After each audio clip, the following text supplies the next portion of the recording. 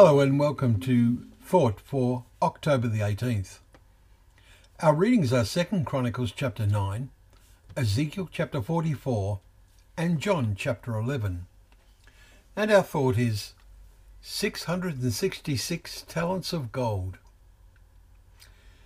We read three remarkable chapters today.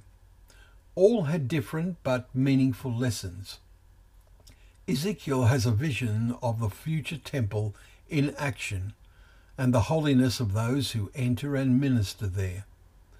John records the heartwarming but challenging account of the raising of Lazarus after being dead for 4 days. And such is the stubbornness and blindness of human nature that the news of this makes the religious leaders even more determined to put him to death. And in 2 Chronicles chapter 9, we read of the visit of the Queen of Sheba to see the glories surrounding Solomon and to hear his wisdom. The Queen brings him many presents. She sees him surrounded by golden objects and gives him even more. The record says that the weight of the gold that came to Solomon in 1 year was 666 talents of gold. It has always intrigued us that this is the only place the number 666 occurs apart from in Revelation, where it is the number of the beast. For it is the number of a man, and his number 666. Chapter 13, verse 18.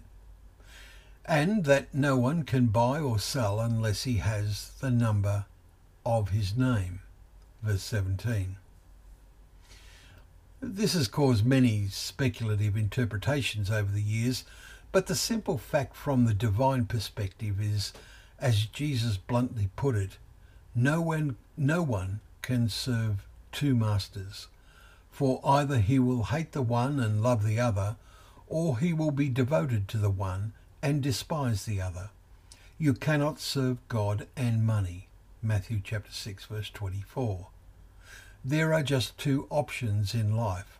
There is no middle path. Money gives power, and the Pharisees were lovers of money, as Luke 16 verse 14 tells us. The great majority in our world love money and the blessings it can bring in their lives. And Solomon was, in the end, as 1 Kings 11 says, destroyed by the blessings it brought after beginning so well. Jesus taught the principle, everyone to whom much was given, of him much will be required, and from him to whom they entrusted much, they will demand the more. Luke 12 verse 48. Whether we have been given or acquired much or little, let us make sure we effectively serve our Lord with the talents we have. Thank you once again for joining us for Thought for the Day, where together we can open up the pages of God's Word, remembering it is a lamp to our feet and a light to our path.